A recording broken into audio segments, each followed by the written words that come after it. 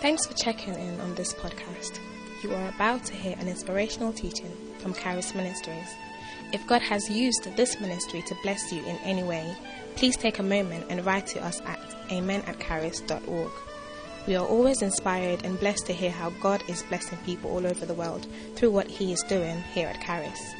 Also, if you would like to support this ministry financially, you can do so online at charis.org so we can continue making podcasts such as this available free of charge.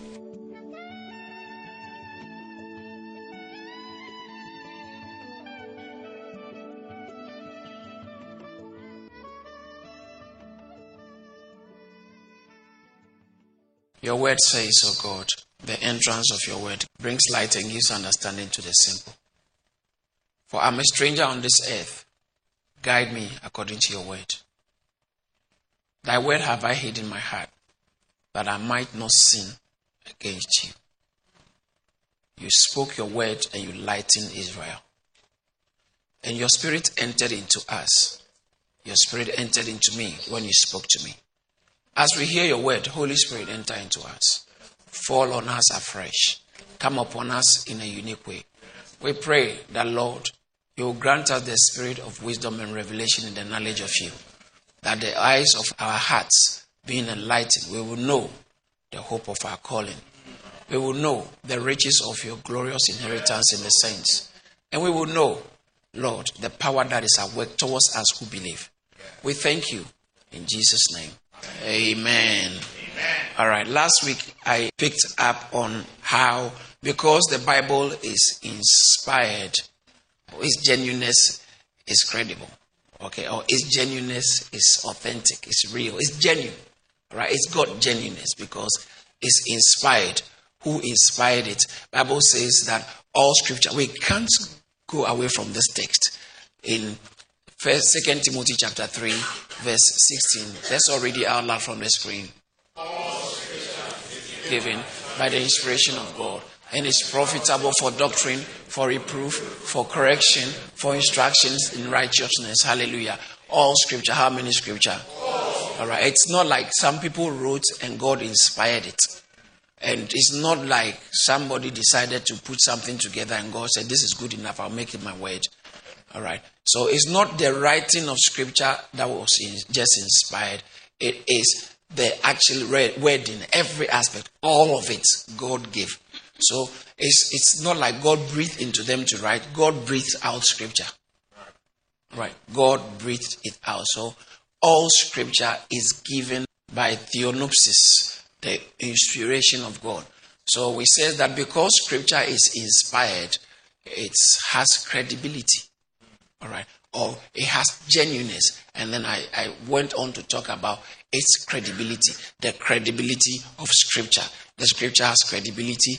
Jesus Christ referred to the scripture every now and then as God's word because Jesus said it. It is so. The apostles referred to the scripture or God's word as scripture.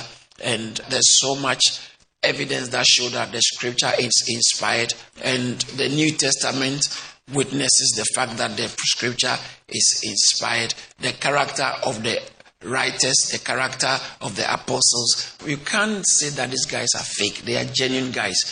And then they are not complicated. The simplicity of the New Testament, the simplicity of their writing. And then the beautiful thing about the scripture is the harmony. I'll go a bit more on harmony or the unity of scripture.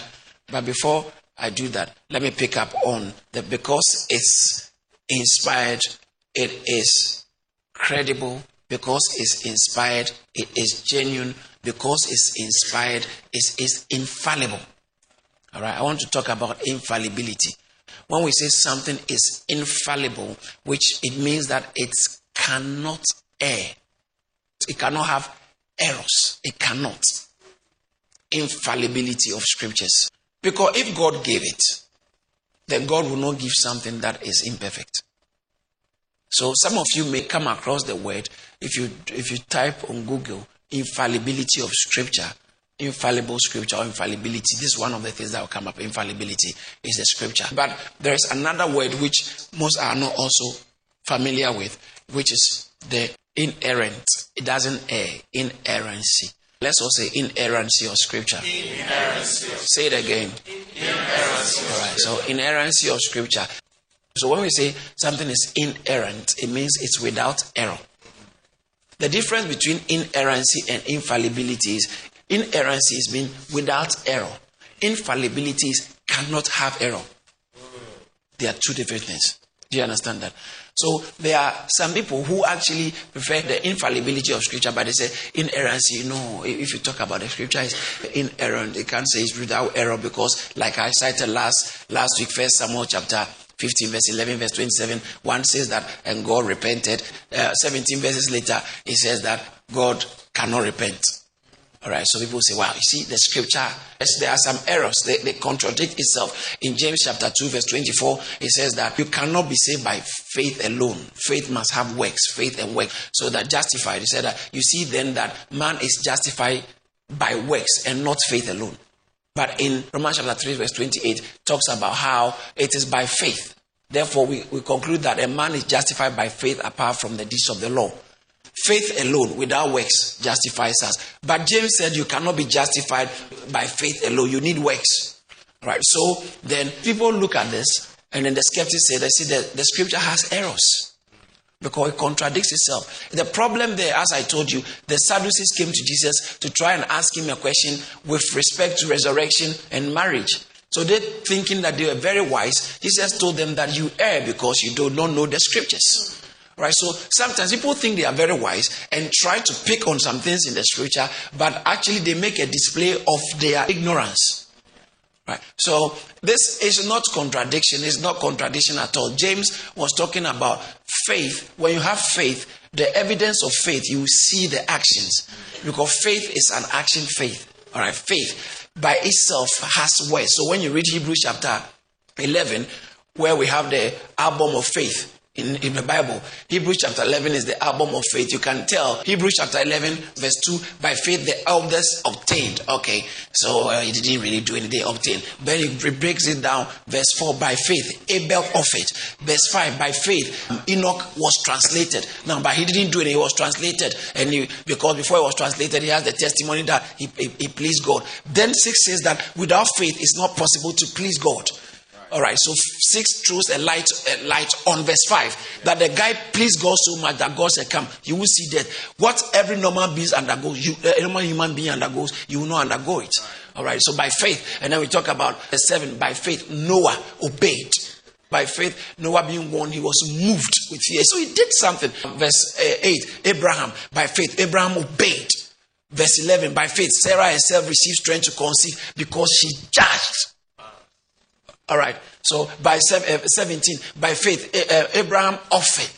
So it's some actions. In Mark chapter 5, verse 30, 31, 32, the Bible talks about the woman with the issue of blood. She came behind the press and touched the garment. Jesus told her, who touched me? She was hiding. Later on, she came and said, verse 34, Jesus said, your faith has made you. What is the faith? The action. She touched something. Blind Bartimaeus, Jesus was passing. Mark chapter 10, verse 46 downwards. Jesus was passing. He started making noise, screaming. Jesus answered, have mercy. They said, shut up. He said, no, I won't shut up. He screamed out the mouth. Jesus turned. He said, bring him. When he came, Jesus said, your faith has made you well. All right, so what did Jesus see for him to call it faith? The actions, the action. So faith in itself, that's what James meant. James says faith definitely must have works. So we are justified by faith that has works. If you say the faith that saves is a fide viva, remember, it's faith, a living faith, and it's an action faith. You give feet to your faith, and for it to be actually a living faith. A dead faith does not have actions, which is different from when the Bible is talking about in Romans chapter 3 verse 28 that it is our faith in God that saves us, not like trying to tick all the boxes. So not the acts of I've done this, thou shalt not do this, I've done this, I shall have not, thou shalt do this, I have shalt. No, that is not what saves you, but just your faith, sola fide, your faith alone in Christ is what brings you salvation. And the faith in Christ will always show by your actions. That's what he's trying to say. But people err because they do not know the scriptures. So they say the scriptures has errors. The scriptures are not infallible. But I'm here to submit to you that the scriptures are infallible and inerrant. Shout hallelujah. Hallelujah. So the scriptures are inerrant. Because they are inspired, they are inerrant. I don't think I will stop quoting certain scriptures when it comes to teaching on the Bible as God's word.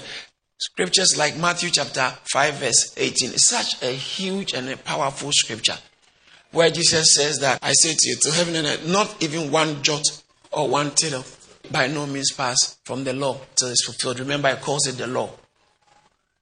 From the law. Say from the law. Praise the Lord. Mark chapter 12 verse 20 says, it says that, but concerning the dead, that they rise, have you not read? It's talking about scriptures. But the book of Moses particularly was referring to the Pentateuch. Genesis, Exodus, Leviticus, Numbers, Deuteronomy. As the Pentateuch, written by Moses. Alright, that's what it meant by the book of Moses. But in Jewish times, they use the phrase, the book of Moses, to refer to the Bible as a matter of fact. And sometimes you read earlier on the law. The law is used to refer to the scriptures. And sometimes they use the law actually to refer, very interestingly, the law to refer to the Psalms. The Psalms, as is said in the law. And when you check what was written in the law, it was referring to what's said in the Psalms. So I'm talking about, in Old Testament times, they refer to the scripture as, Jesus said, the scripture cannot be broken. The scripture sometimes is referred to as scriptures. Other times is scripture. But that's fine, it's the same thing. The scripture in John chapter 10 verse 35, and the scripture cannot be broken. They refer to the scripture sometimes as the book of the law or the book of Isaiah, the prophets, or the book of the prophets. Luke chapter 4 verse 17. When Jesus went to the temple, when he returned from the wilderness, and the Bible says that he was handed what? The book of the prophets. He was handed what? The book of the prophets. All right, the book. Now that's where the Greek word, the actual word translated book is biblion. All right, which is an offshoot of biblios. Biblios is where we get the word Bible from, which is biblos, B-I-B-L-U-S, biblos. Biblos has to do with another word for it, the papyrus. Those times they used to write on papyrus. So when they were talking about biblos, which says book, that's where the word Bible. So when you want to read the book of Isaiah, it has book. Have you not read the book of Moses? It's book. So it's the Greek word biblios that became Bible. But originally it actually means book. And the Bible is the book. Oh, you didn't get what I mean. The Bible is what? The book, not a book. The book. This book of the law. The book. So it was referred to as the books of Moses, which is also called the law. And then so the three main sections of the Old Testament was the law, which is the book of Moses. And so that we have the law, the prophets, and the writings, which are sometimes called the Psalms. Luke chapter 24, verse 44. Let's look at Luke 24, 44. Then he said to them, these are the words which I spoke to you while I was still with you, that all things must be fulfilled which are written in the law of Moses, the prophets, and the Psalms. The Psalms concerning me. So that's the whole of the Old Testament, the scriptures. So that's the three sections of the Old Testament all put together. So sometimes this is how it is referred. And the New Testament is also referred as scriptures. Because Peter said in 2 Peter chapter 3 verse 16, he says that as they do other scriptures. So talking about New Testament is also referred to as scriptures. Someone says scriptures. Let me go a little bit into this and explain, because I'm picking on the Bible as the book. It's made up of two main sections. The word, Old Word, and the New Testament. The Old Testament and word, the New Testament. Why Testament? Testament simply means covenant. So the Bible is a book of covenants. But why Old Testament and New Testament? The Bible is not a history book. Even though it has historical facts and acute historical accuracy. It's not a history book. Because it doesn't say anything about Aristotle. It doesn't say anything about Plato. It doesn't say anything about Winston Churchill. Let's say Winston Churchill even lived earlier. But it doesn't say anything about Alexander the Great. The Old Testament is actually a record, divine record, all right, of a family. A family God chose for himself. So he chose them. The Old Testament is filled with covenants. The first covenant of the Bible is the Adamic covenant. The second one is the Noahic covenant. When God made a covenant with Noah, he said that I make this covenant, I will never destroy the earth again. So Adamic covenant, then Noahic covenant, then Abrahamic covenant. That is what the Jews were built on. Abrahamic covenant. And then the Mosaic covenant. That's when the law was given after they were brought out of the house of Pharaoh or Egypt. God gave them a covenant. This is how I'm going to be dealing with you. And the laws were enshrined in the covenant. Okay. The Mosaic covenant. That's why I said Moses said in the law. It is said by Moses. All right. So the Mosaic covenant. And then we have the Davidic covenant. He said, from your house, your throne, there shall never fail a man to sit on your throne. Forever. God made a covenant with David. That's why when blind Bartimaeus saw Jesus coming in Mark chapter 10, he said, Jesus of Nazareth, son of David, have mercy on him. As soon as he called him son of David, he activated covenant. So Jesus had to stop because someone has activated covenant. Shout hallelujah. He said, call that man for me. The man that is activating covenant, call him for me. One of the reasons why we give tithe is just to activate covenant, to keep covenant terms. And when you keep covenant terms, you engage heaven. Because God is a covenant keeping God. Hallelujah. And so, then, but the highest of all the covenants, which supersedes every of the covenants, was mentioned. Jeremiah comes up with a higher covenant, great covenant, above all. I mean, Abrahamic covenant is strong. Mosaic covenant is powerful. Davidic covenant, wow. When they mention David, actually, Israel, the Star of David. I mean, David built Jerusalem. And you're talking about covenant, which is higher than David. Which one? He said that there's a new covenant coming. Hallelujah. Amen. So the new covenant, and it came by Jesus. In Luke chapter 22, verse 24, Jesus said that this is the new covenant. Hallelujah. Luke chapter 24, verse 20. Likewise, he also took the cup after supper, saying what? Oh, please read it with me. Saying what? This cup is in the new covenant in my blood, which is shed for you. What did he say? This cup is the new covenant in my blood. What in my blood? What in my blood? What in my blood? So this covenant is higher. The Adamic, the Noahic, Abrahamic, the Mosaic, the Davidic covenant. The highest of all the covenants is the new covenant which we have been brought into. Hallelujah. Amen. Hallelujah. So in 1 Corinthians chapter 11 verse 25, Bible says, Paul repeating what Jesus said. It was talking about the night he was betrayed. 1 Corinthians chapter 11 verse 25. In the same manner, he also took the cup after supper, saying, this is the new covenant in my blood. Wow. That's why we talk about New Testament and the Old Testament. The New Testament, the new covenant is built. It's within there. So it's a covenant. But watch this. The covenant and the book is what tells you the terms of the covenant. So the book itself became the covenant. So the new covenant, the New Testament and the Old Testament. 2 Corinthians chapter 3 verse 6. It talks about how who also made us sufficient as ministers of the new covenant. You see, so what we do, my job as a pastor, I'm a minister of the new covenant. You are a minister of the new covenant. Shout hallelujah. Hallelujah. That's why anybody at all can be saved. Anybody at all can come to Jesus. Anybody at all can be forgiven. Because that's the new covenant. That's the new covenant. The new covenant teaches us forgive one another, love one another, pray for one another, encourage one another, bear with one another. Bear. That's a very good one. Bear with one another. Some people are overbearing, but bear with one another. Praise the Lord. Hallelujah. So that's the new covenant. And it says that he has made us able ministers of the new covenant. In Hebrews chapter 9 verse 15, it talks about how Jesus Christ became the mediator of the new covenant. In Hebrews 9:15. And for this reason, he is the mediator of the new covenant by means of death. For the redemption of the transgressions under the first covenant. He spoke about first covenant. Hallelujah. So the new covenant. We are in the new covenant. Who is the mediator of the new covenant? Who is the mediator of the new covenant? Praise the Lord. And then in Hebrews chapter 12 verse 24, it talks about we have come to the new covenant. Hebrews chapter 12 verse 24. It says that to Jesus, the mediator of the new covenant. So the blood of sprinkle that speaks better things than the blood of Abel. So Jesus Christ is the mediator of the new covenant. I'm just trying to underscore the point that the Bible would reason when we say Old Testament and New Testament is because they are covenants. It's an old covenant and new covenant. Does that mean the old covenant is now obsolete? The Old Testament is not obsolete. The Old Testament was a shadow.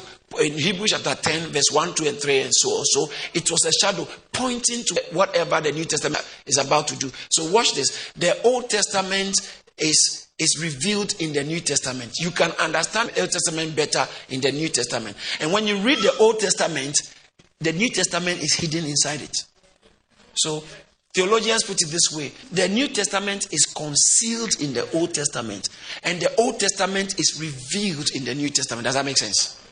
And we need both testaments. So if you want to see the details of the things we do in the New Testament, check the Old Testament, how God relates with his people. Much of praise and worship you can understand in the Old Testament. Praise the Lord. Old Testament, they were sacrificing animals in the temple. Why don't we do that? Because Jesus has been sacrificed already. He said there's the eternal sacrifice, so we don't need. He read the Bible. Some people argue with such level of ignorance. In Hebrews chapter 10, particularly verse 4 and 3, it talks about the blood of bulls and goats cannot wash us from our sins. Right? It was not possible that the blood of goats. That's what they were doing under the Old Testament. They're using the blood of goats. So, but now we don't need blood. Why? Because he said, this is the new covenant in my blood. Why sacrifice again? Hallelujah. What again? It has been done once and for all. Shout hallelujah. Hallelujah. Shout hallelujah. Hallelujah. That's why in the New Testament we talk about the cross. The cross is the altar. The cross is the sacrifice. The cross, everything happens at the cross. So with everything, watch this. Everything that came before the cross took care of it. And everything that comes after the cross has taken care of it in advance. Hallelujah. So in the Old Testament, they were forgiven on credit. Yeah. They were using credit card long time before they made credit card. They go to God and they swipe. So when you sacrifice a goat, you sacrifice bull, what you do is you swipe and you are using a credit card. So you get the goose, but you haven't paid for it. So that's why what we read right now in Hebrews chapter 9 verse 15, Jesus Christ came to pay. That's why in John chapter 1 verse 29 and verse 36, when John saw Jesus coming, he said, behold the Lamb of God who takes away. He actually is the one who clears the debt. Amen. Hallelujah. Hallelujah. Hallelujah. Behold the Lamb of God, the Lamb. He didn't say the Son, the Lamb, because you need the blood. So the Lamb in Revelation chapter 4, it says that I saw in the midst of the throne the Lamb that has been slain. The Lamb, you need the blood of the Lamb. God told Moses, when I see the blood, I will pass over. You need the Lamb. You need the Lamb. You need the Lamb. You need the Lamb. And so in the New Testament, the point of reference is the blood of the Lamb, because we understand by Hebrews chapter 9 verse 21 and 22 that without the shedding of blood there can be no remission of sin. Blood must flow for sin to be forgiven. Blood must flow for sins to be forgiven. And we understand in Leviticus chapter 17 verse 11 that the blood, the life of a thing is in the blood. And then we understand by Romans chapter 6 verse 23 that the wages of sin is death. So anyone who sins the soul that sins must die. The soul that sins must die. And so when you sin, you die. And how do you die? They must take away your blood, because as I said in Leviticus chapter 17 verse 11, put it on the screen. In Leviticus 17:11, for the life of the flesh, where is it? It's in the blood. So if we drain your blood, we drain your life.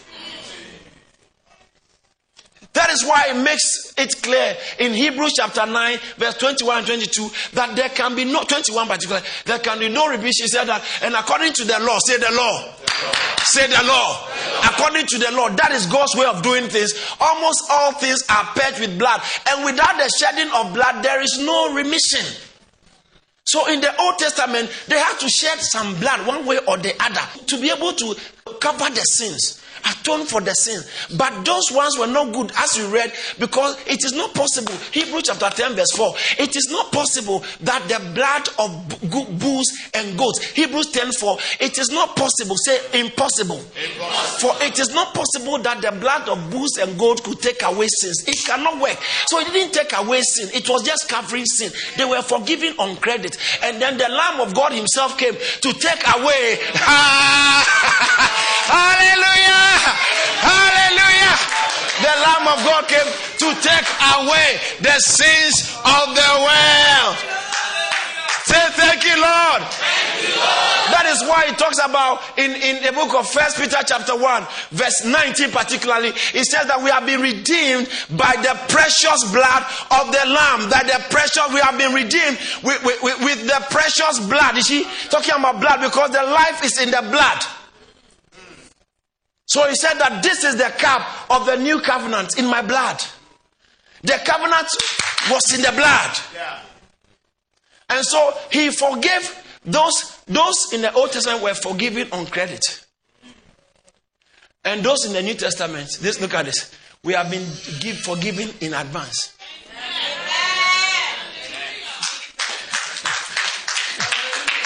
Before you ever were born, your sins have been forgiven. The potential forgiveness of sin was waiting for you. Was waiting for you. But it didn't get actualized until you believe. And confess. As soon as you believe and confess what was provided from the foundation of the earth and was manifested in time at the cross, is activated and becomes your reality. And anytime as you walk with Christ, anytime you sin, in 1 John chapter 1 verse 8 and 9, it says that verse 9 says that for if we confess our sins, he is faithful and just to forgive us all our sins and cleanse us from all unrighteousness. Look at verse 7. Let me show you something in verse 7 quickly. In the verse 7, and the blood of Jesus Christ cleanses us from what? All sin. It's the blood that cleanses. It's the blood that cleanses. All right. So anytime as believers you fall to sin, you have to if you don't confess, unconfessed sins cannot be forgiven. What we say confess means that you are confessing and forsaking. Unconfessed sins cannot be forgiven. Let's all say that together. Unconfessed sins cannot be forgiven. Stop telling me that grace has done it all. Grace has done it all. The grace that it teaches us to stay away from sin. We are in a new covenant. We are in a new covenant. We are in a new covenant. And the covenant is speaking for you. This covenant is speaking for you. This covenant is speaking for you. This covenant is speaking for you. Shout, I am blessed. So the Bible is infallible, it's inerrant. Does that make sense? It's inspired and it's infallible. Because it's inspired, it's inerrant and it's infallible. But one of the things about inspiration, the history records of the Bible. Why is the Bible true? Because everything it says is true. Every historical record the Bible gives is accurate.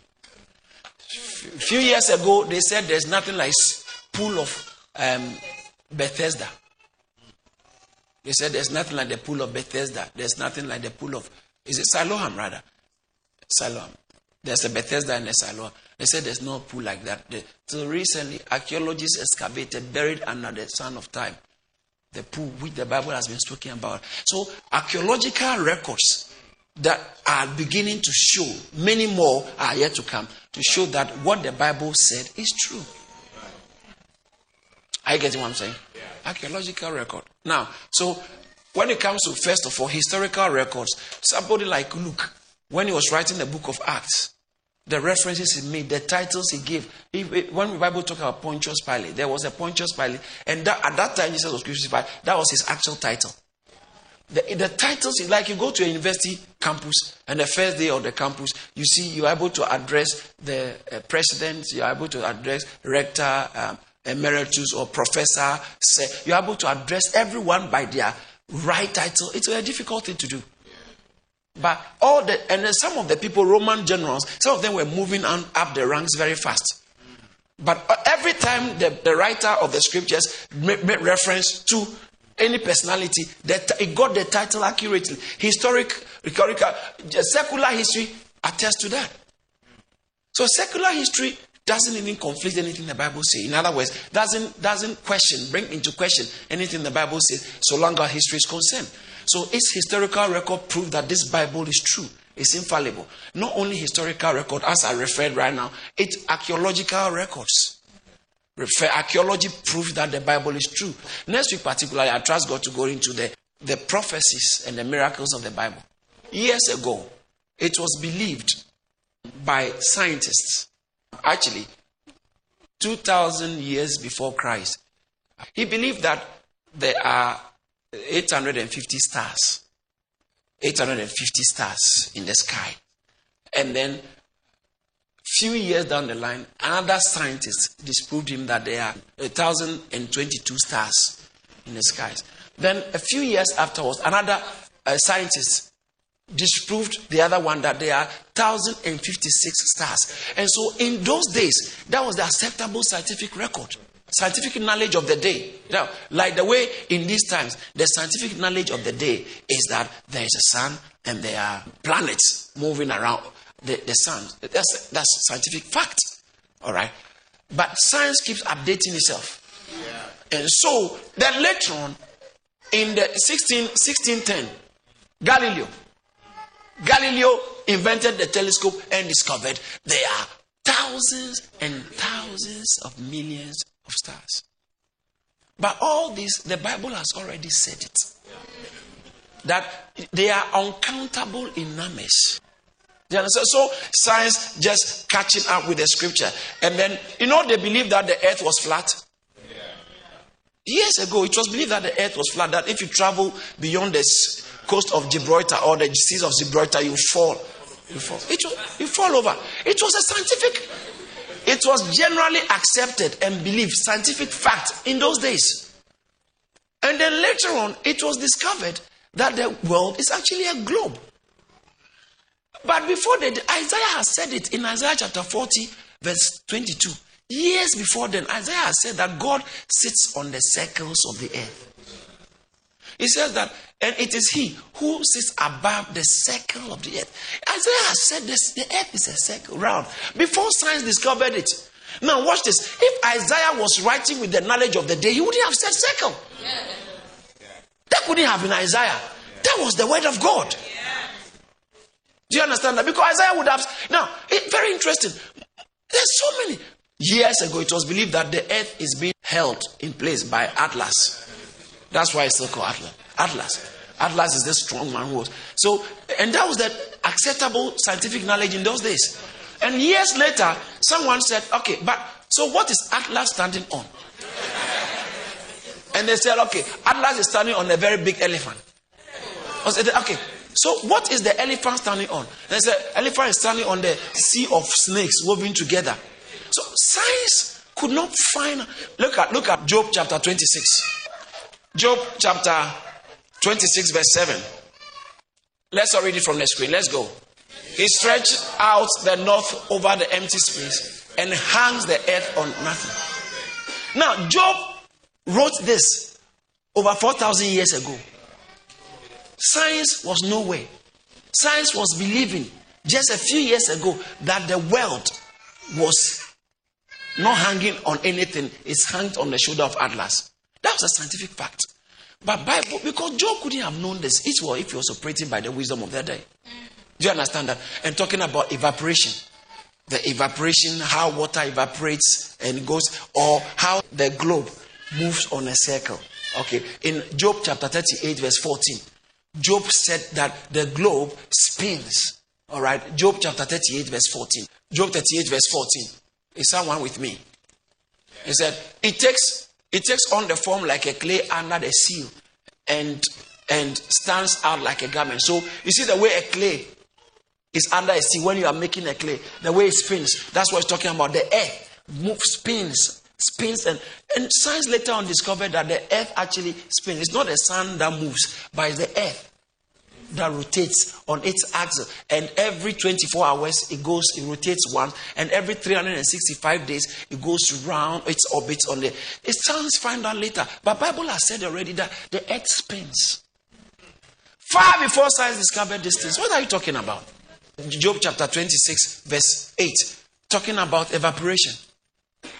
Evaporation. Science didn't know that the water, because the waters are flowing to the river never gets filled, or the sea never overflows. Where is it going to?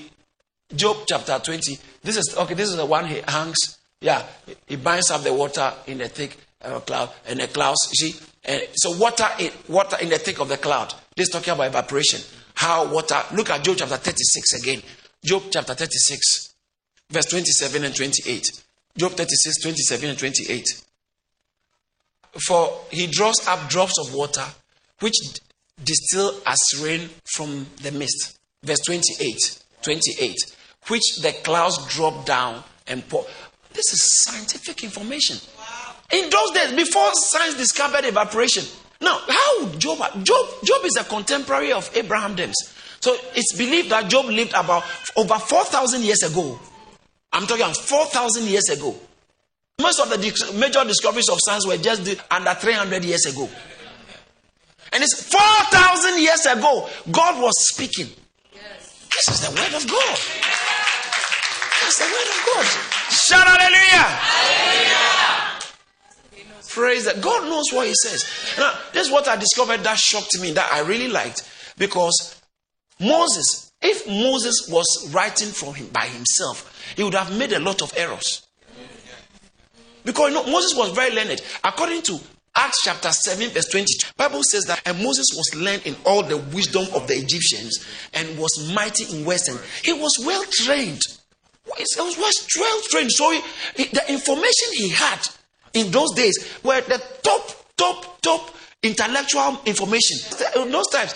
And yet, he didn't say things that were in line with the knowledge of those times. He said things that are far years later science will discover. Where did he get it from? God was speaking. God was speaking. And guess what? God is still speaking today. God is still speaking today. Through us, in his Bible says in Hebrews chapter 1 verse 1 that God, who in time past to the fathers by the prophets, verse 2, has in this last day spoken to us by what? His Son. Is this last day he has spoken to us by his Son. Jesus said something that in John chapter 17 verse 8, he says, the word you gave to me, I have given to them. Or the things for I have given to them the words which you gave to me. The things Jesus spoke is not just in John chapter 6 verse 63, he said, these words I speak to you, they are life. They are life. John 6, he said, the words I speak to you, they are spirit and they are life. In John chapter 14 verse 10, Jesus said, I like what he said. John chapter 14 verse 10, he says that, do you not believe that I am in the Father, the Father in me? The words which I speak to you, I do not speak on my own authority, but the Father who dwells in me does the works. So Jesus said, God spoke to us in times past by prophet, but in this last day in the New Testament, hallelujah! Hallelujah! In John 1:14 it says, and the word became flesh. Jesus is the living word. Jesus is the living word. Jesus is the living word of God. And God is speaking to us through Jesus. I didn't still get the chance to go on the unity of the Bible. I like the way one preacher puts it. It's just by trying to say that there was a big explosion in the print shop and the words all fell together in a nice place to form an Oxford dictionary. It's not possible. There must be an altar behind it. The unity of the Bible tells us that this must be God. This must be God. Next week I'm going to talk about the unity of the Bible. I'm going to talk about the prophecies of the Bible. I'm going to talk about the miracles of the Bible. And I'm going to talk about the morals of the Bible, morality. Bible tells you forgive your enemies. A higher standard of morality is in the scriptures. That is why in the United Kingdom, our law was built on Judeo-Christian principle. That is why you can even be bombing us and we will not kill you. We would allow you to go through the court systems, and then if we are found guilty, we won't murder you, we will execute you, we will put you in prison.